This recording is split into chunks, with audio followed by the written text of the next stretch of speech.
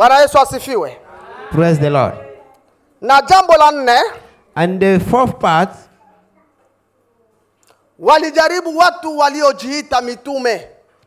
they try people who are calling themselves Walijaribu watu waliojiita their disciple.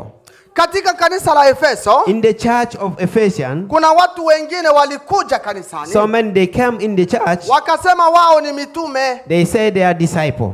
Wakasema wao ni mitume. They said we are disciple. Sasa watu wa kanisa la Efeso, And the people of Ephesians, wakaanza kuwasikiliza wale wanaojiita mitume. and they start to listen to people who are calling themselves as Wakasikiliza disciples. na neno la Mungu. And they listen to the word of God. Wakatambua ya kwamba hawa sio mitume, And they found out that they are not disciples, lakini ni wa uongo. but they are wrong teachers. Ni wa uongo. They are wrong. Ni mitume wa uongo. They are a wrong disciple. Mitume wa uongo. Wrong disciple. Ni hivyo katika kanisa leo. It is the same for our church Makanisa yote today. ya dunia nzima. And in all the world, Unasikia watu wengi wanajiita ni mitume. you will see people that are calling themselves, I'm a bishop, I'm this, I'm this. Katika makanisa leo kuna vyeo viwili vikubwa ambavyo vinavuma sana And kanisani. today we have 2 men grade in the church with Ni this up. mitume na manabii.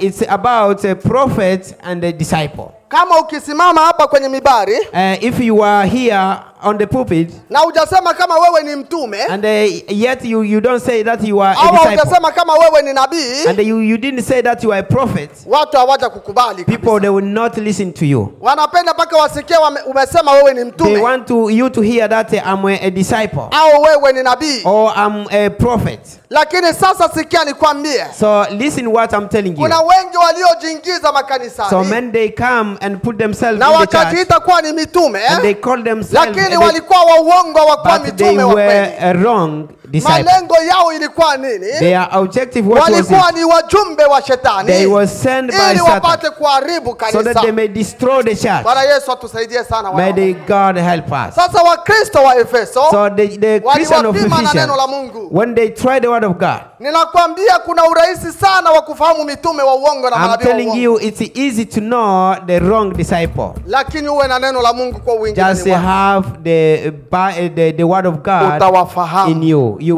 will find them. Utawafahamu. You will know them. Sitazungumza juu ya neno mtume maana yake nini. I will not talk about the meaning of to be a disciple. Na wakati huu tulio nao, je, ni mitume gani tulio nao? And on our time, what kind of disciple do we have? Au ni manabii gani tulio Or nao? which kind of prophet do we have? Pengine wakati mwingine. Maybe another day.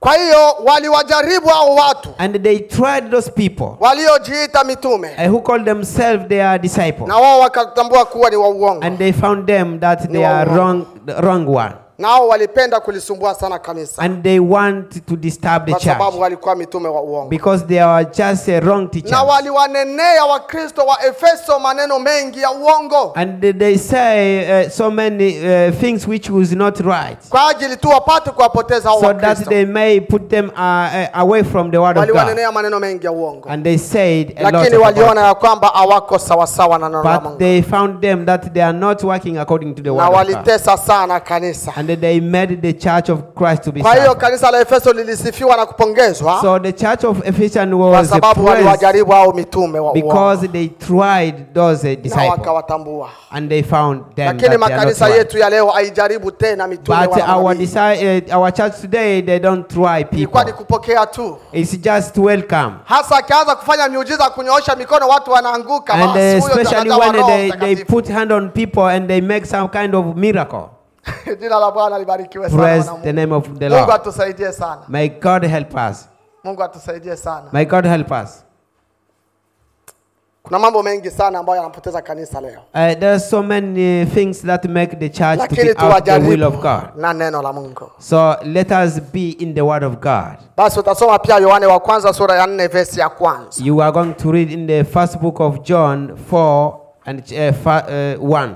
Yohane wa kwanza First book of John sura yake ya 4 verse ya kwanza. chapter 4 and verse 1. Jambo la 5. The 5 things. Walivumilia taabu wasioamini walioleta kwao. They were patient and the suffering which was brought to them. Walisifiwa They were praised na kupongezwa kwa sababu walivumilia taabu wasioamini walioleta kwao. Because they be patient in the suffering that was brought to them. Tunasema mji wa Efeso, we say about the city of Ephesus. Na hekalu la miungu. It has a temple of God. Na mlikuwa wasioamini wengi sana. And so many people, they didn't believe in God. Hebu kumbuka, remember, mlikuwa tena ikulu la Asia ndogo. And they have the palace of the Middle East. Sasa nyakati zile za zamani, and in the old time, wale watu wa serikali wakuu kama vile wafalme na wanani, and those people from the government as kings and the government, wanapenda kuabudiwa kama Mungu. They want to be worshipped as God. Sasa wasioamini walikuwa wengi katika Efeso. And people who were not a believer, there were many in this city. Na kanisa la Mungu lilikuwa mle. And the church of God was there. Sasa wale wasioamini, and the people who are not believer, walisumbua sana kanisa la Bwana katika Efeso. They disturbed the church of Ephesus. Wataabisha sana. And they disturbed them. Kuwatendea mambo mengi mabaya. They said a lot of wrong things to them. Lakini kanisa likavumilia hiyo yote. But the church was patient. Ambayo iliyoletwa na wasio. That was brought by people who are not believers. Akawasifu na kuwapongeza. And God was praising them. Bwana Yesu abarikiwe sana. And congratulate them. Kwa hiyo msioamini akikuletea mambo, so when a non-believer brings something to you, jua ya kwamba haya ni masumbufu anataka kusumbua. You make sure that he want to disturb you. Lakini wewe uvumilie tu. But be patient. Maana ni shetani anamtumia yule. Because it's Satan who is using them. Anaweza kuja. And he can come. Na anaambia huyu ndugu. And tell this brother. Ya kwamba usiambatane na yule.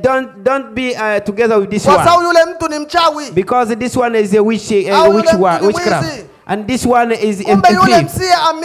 And the non-believer, anatumiwa na shetani ya kwamba kama huyu ndugu na huyu wakiambatana, he is used to be basi huyu ndugu atapokea neno la Mungu kwa yule ndugu. And he will get the word of God from this brother. Ili neno la Mungu lisipate na njia ya kupenya. So that he may separate them. Lazima azingizie uongo. So he's going to tell liars. Na atafute urafiki kwa yule mwingine. And he's going to look for some friendship.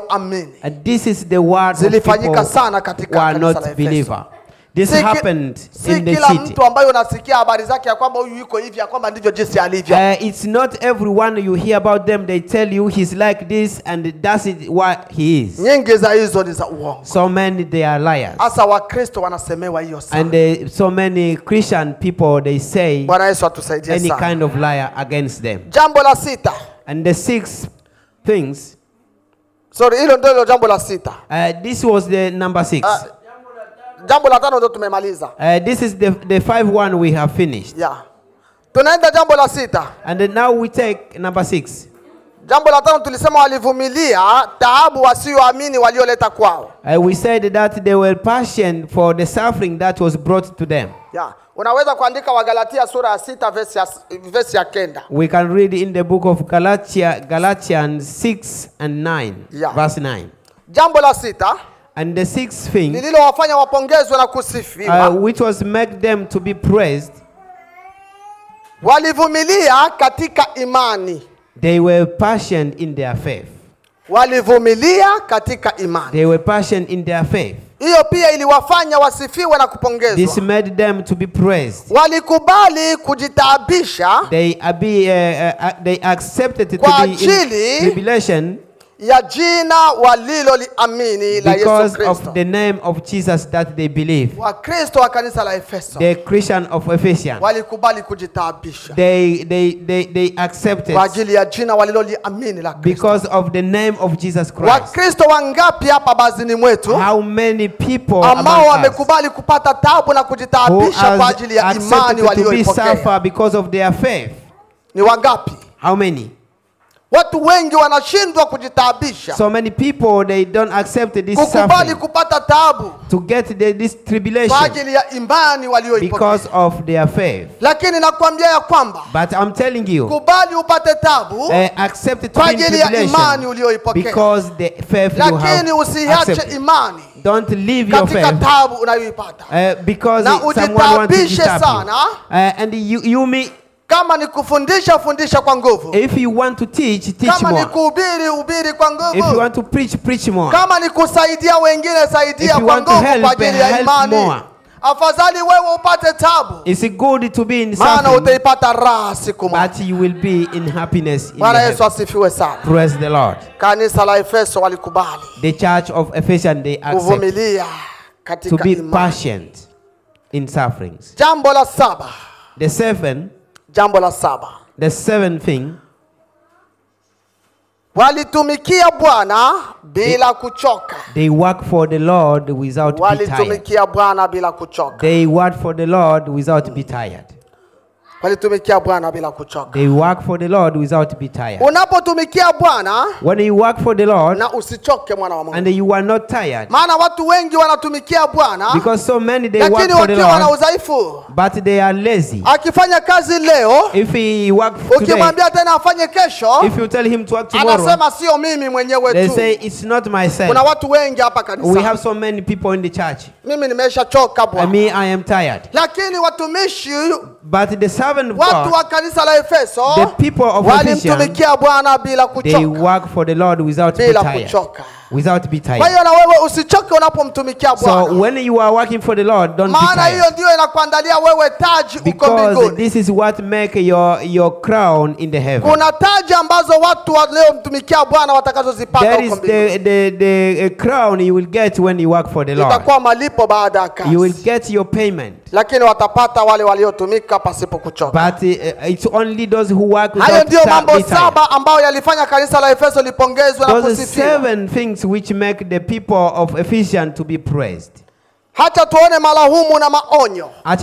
Now let us see the critics and the warning. Kwa nini sasa walilaumiwa na kuonywa? Why they will get those critics and to be warned. Wakati wamepongezwa na kusifiwa kwanza. When they were praised and be congratulated. Sasa wanakuja kuonywa na kulaumiwa. And now they are getting criticizing. Katika ile verse yake ya 4 ile. In the verse 4. Ndio nasikia yale malaumu na maonyo sasa. This is you will see the warning and the critics. Ndio nasikia malaumu na maonyo. You will see the critics.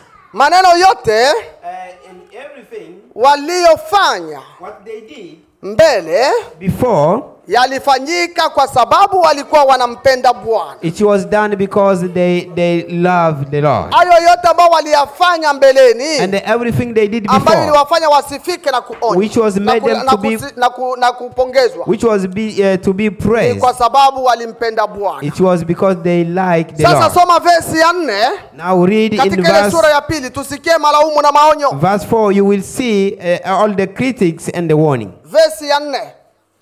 Verse 4. Nani msomaji wetu anaweza kutusomea We haraka? still in the book of Revelation chapter 2 and verse 4. Basi kumbuka ni wapi ulikoanguka, ukatubu, Ndio. ukafanye matendo ya kwanza. Lakini usipofanya hivyo, naja kwako, nami nitakiondoa kinara chako katika mahali pake. Nile verse ya 4 tu. It was only the verse number 4, Tusome number tena. 5. Lakini Nile tu verse ya 4. lakini nina neno juu yako, But I have this against you. ya kwamba umeuacha upendo wako wa kwanza. You have abandoned the love you had first. Bwana. Amen. Amen. Bwana amewaambia kanisa la Efeso ya kwamba ana neno juu yao. The Lord is telling the church of Ephesians, Ya I kwamba have this word wameuacha upendo wao wa kwanza. that they have left their first Na love. hapo ndipo malaumu na mahonyo yanapatikana And sasa. this is where you find those critics Kristo and anaanza the warning. kulilaumu kanisa la Efeso. And the Christ is now criticizing the church of Mumeacha upendo Ephesus. wenu wa kwanza. You have left your first love. Na anaanza kulionya And he's warning them ya kwamba wameacha upendo wao wa that they kwanza. have left their first love. Kwanza walitumikia Bwana kwa sababu walimpenda Mungu. For they work for the Lord because they love him. Lakini sasa baada ya hapo, And after that, this, wakati Paulo alipotoka katika Efeso, when Paulo went out from Ephesus, aliwaambia ya kwamba mbwa wa mwitu wataingia kanisani na kuliharibu and kanisa. he told the bad people will come and destroy the church. Na baada ya hapo, And after that, kuna mbwa wa mwitu waliingia katika and kanisa. the bad people, they come in the church. Sasa Efeso mbele walikataa walimu wa uongo. And before Ephesians, they refused the Wakakataa wrong watu teachers. waliojiita mitume. They refused people who call themselves Lakini disciples. nyuma But after, wakaanza sasa kupokea tena mafundisho they yasiyo started to sawa. accept those people they refused before. Alafu And wakaacha upendo wao wa they kwanza. left their first love. Wakaanza kumtumikia Bwana si kwa And sababu they- wamempenda Bwana. And they start working for the love, the God. It's not because they love Lakini Him. walianza kumtumikia Bwana They start work for the kwa Lord sababu ya tamaa zao na faida zao because peke of yao. their own lust and their own interest. Ndio maana Bwana aliwalaumu. And this is why Na the Lord is kuwaonya. criticizing them. Hata kanisa la leo And the church of today, kuna watu wengi wanatumika kazi kanisani si kwa sababu wamempenda Bwana. so many people, they're working, it's not because they love God. Lakini wanatumika kwa sababu wapate kusifiwa na watu. They work so that they may be praised by the other people or by their own interest. Wengine wanatumika kwa sababu wajipatie mali nyingi. Other people, they work because they want to get their own interest. Wengine wanatumika kwa sababu ya tamaa zao. Other people, they work because their own lust. Na ndio maana unaona katika dunia kanisa zinakuwa nyingi. This is why you will see so many churches in this world. Au madhehebu yanakuwa mengi.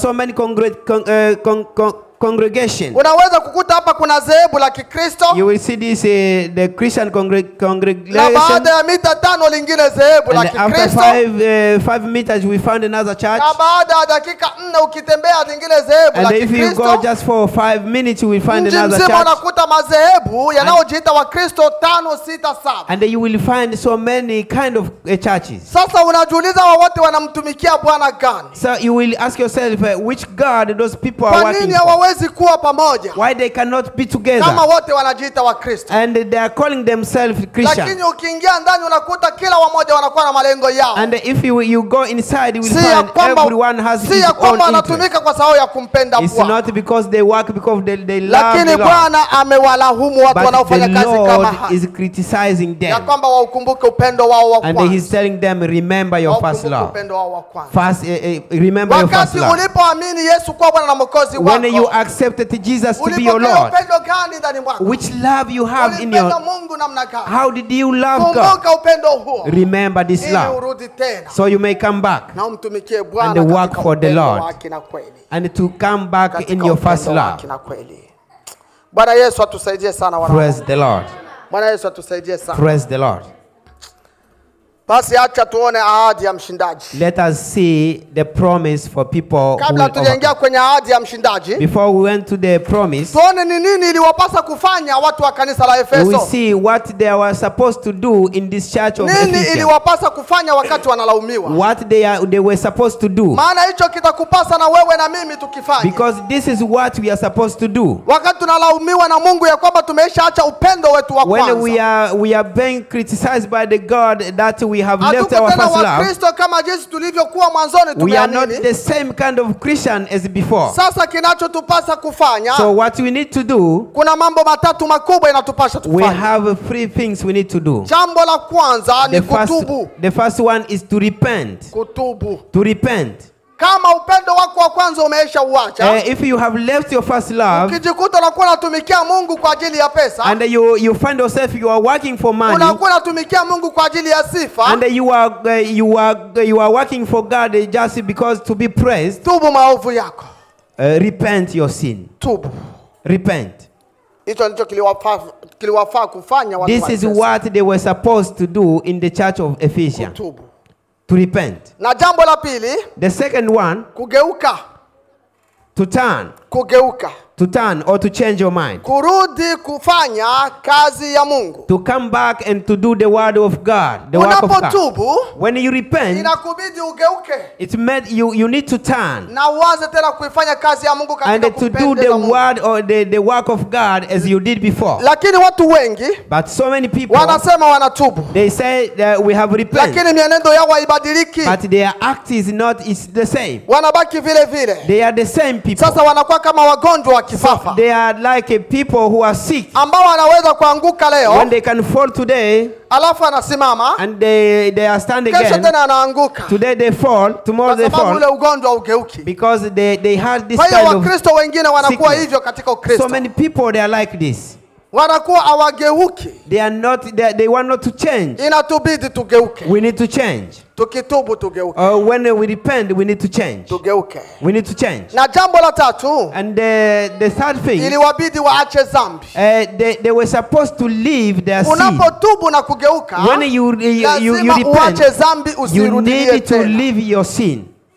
Bwana Yesu atusaidie sana. Praise the Lord. Uache dhambi, usirudilie tena. Leave the sin and never come back to this sin. Ni hivyo jinsi ilibidi kanisa la Efeso kufanya. This is what the church of Ephesians they need Tuone to do. waliahidiwa nini. So let us see which kind of promise they get. Ahadi ya mshindaji Which promise they kwa get kanisa la Efeso. as in the church of Wale Ephesians. watakaoshinda waliahidiwa kupewa Those nini? who will overcome what they are supposed to get. Katika verse ile ya 7 ya kitabu cha Ufunuo sura ya pili. In the verse 7, Yeah. Tuko katika sura ya pili, kumbuka tuyaingia kwenye sura ya 3. we still in the chapter 2 of Revelation. Waliahidiwa nini? What the Lord promised them. Waliahidiwa kula ya mti wa uzima. They get the promise to eat in the tree of life. Kula matunda ya mti wa To uzima. eat the fruit of life. Soma hiyo verse ya 7 Read in the verse 7. ili tusikie. Tunasoma verse ya 7. Ndio. Yeye Barikiwa. aliye na sikio na asikie neno hili ambalo Roho ayaambia makanisa. Yeye ashindaye nitampa kula matunda ya mti wa uzima ulio katika bustani ya Mungu. Amen. Amen. Biblia inasema yeye ashindaye nitampa kula matunda ya mti wa uzima ulio katika bustani ya Mungu. The one who will overcome will eat the fruit of this tree which is in the garden of God. Na haya matunda ya uzima iliyo katika bustani ya Mungu. And those fruits of life, Neno hili ni mfano it's an example wa kuishi kwa milele. to live everlasting life. Kuishi kwa milele. To live an everlasting life. Yaani wale watakao kula matunda ya mti wa uzima ulio katika bustani ya Mungu. People who will eat the fruit of life, watakuwa na uzima wa milele they ndani will yao. get everlasting life. Kumbuka Remember, katika kitabu cha Mwanzo sura yake ya pili in the book of Genesis chapter 2 na verse yake ya 9 and verse 9, au ukisoma Mwanzo sura ya 3 verse ya 22, or if you read in the book of Genesis sura yake ya 3 verse ya 22, chapter 2 and 22, utasikia Biblia inasema you will find what the Bible ya says. kwamba katika ile bustani It's in that garden. mlikuwa na miti miwili mikubwa. There were the two kind of trees. Mlikuwa mti wa ujuzi wa mema na mabaya, There were a tree which is to na know mlikuwa the wrong mti and wa the right, uzima. and there was the tree of life. Na wakati wanadamu walipochagua kula mti wa mema na mabaya, And when people they choose to eat the fruit of Mungu wrong akawatuma and malaika right, zake wazunguke ule mti wa uzima. and God bring His angel to be surround Ili about wanadamu the wasile other tena tree, matunda ya ule mti wa so they uzima, cannot eat from that tree, kwa sababu wasije kuishi milele so katika they dhambi. could get the everlasting life. Kumbe Mungu ni wa huruma sana. But God is Hakupenda tuishi milele mercy katika God. dhambi. He don't want us Akauficha ule mti wa uzima. to live in the sin Akauficha ule forever. mti wa uzima. And that's why. Sasa kwa sababu ulifichwa, And because it kwa was wale hiding, wanaoshinda for those who will overcome, watapewa kuula huo mti they will get the right ili to eat wapate from this uzima wa tree, milele so kama they can wakishinda. get everlasting life. Lakini ambaye hatashinda But the problem here, hatapata uzima wa milele, you cannot get everlasting maana life hatakula matunda ya huyo mti, and eat the fruit from this tree. hatapata uzima wa milele. You will not get the everlasting life. Basi ni hayo mambo matatu This is the three things. ambao ulikuwa ujumbe katika kanisa la Efeso. That was the message for the church of Ephesians. Ujumbe katika kanisa la A Efeso message for the church of Ephesians. nilikuwa mapongezi It was Na something to sifa. congratulate them, na to mlikuwa praise them, na mlikuwa maonyo na malaumu, and they get this warning and the critics, pamoja na ahadi ya mshindaji. and they get also promise for people who will ujumbe wa overcome. barua ya kwanza. And this is the message for the Na first ujumbe huo ni letter. kwako leo. And this message is for you today. Chunguza matendo yako wewe kama kanisa la Kristo. Look to your act as a Christian. Je, unapongezwa kwa mangapi? Are you praised for how many things? Na ni mangapi ambayo inakufanya ulaumiwe na Bwana? And how many things you have been criticized Na for? je, ahadi ya mshindaji utaipokea? And are you going to get the promise of people who will overcome? Basi tusimame wima. Let us stand up. Bwana tusaidie sana. Let us stand up. Nitauliza maswali mawili makubwa. I will just ask 2 questions. Kama kuna mmoja kati yetu If there is someone among us ambaye anakujaga kanisani who come in the church na anatoka tu, and they just go out, lakini hajawahi kumwamini Yesu kuwa Bwana Mwokozi wake siku and moja, he has not accepted Jesus to be his savior, basi anaweza kuinua kidole chake juu he can just put your hand up ili amwamini Yesu kuwa Bwana na Mwokozi. so that you may accept Jesus to be your savior. Sote tumemwamini Yesu kuwa Bwana na Mwokozi wetu. We accepted Jesus to be our Lord. Swali la pili ni kwamba The second question is, tumesikia Biblia inasema ya kwamba we have heard what the Bible says, that watubu na wageuke na waache dhambi. they say repent, return and leave your sin. Na kama kuna mtu ambaye bado And if someone anaishi was katika not yet, dhambi na hajatubu na kugeuka na he's living kuziacha, in sin and he has not coming back to the Lord, leo ni bahati kwako. this is your chance today. Inua kidole chako Put your hand na up tutakuongoza katika sala ya toba, and we will lead you in na prayer, dhambi zako zitasamehewa, and God will forgive na your utaanza sin, tena kurudia katika upendo and wako you wa will kwanza come na back in your first love, nani wa kutengeneza maisha yake? and you will prepare your life. Ni nani wa kutengeneza maisha yake? Who is ready to prepare his life? Usione aibu Don't be ashamed.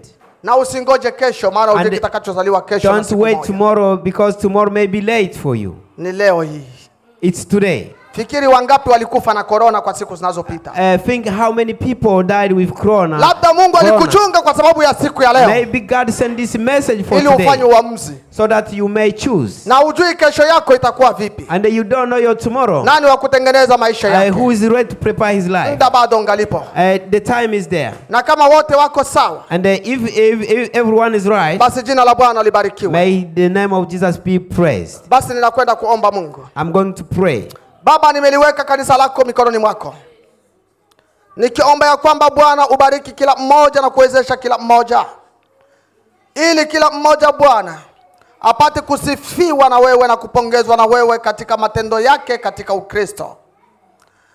Na pia Bwana, ikiwa kama kuna wale ambao umeona ndani mwetu mnakuwa na mambo ambayo yanastahili kulaumiwa na kuonywa, Bwana laumu kila mmoja wetu na kumuonya, ili ajisikie kukurudilia wewe.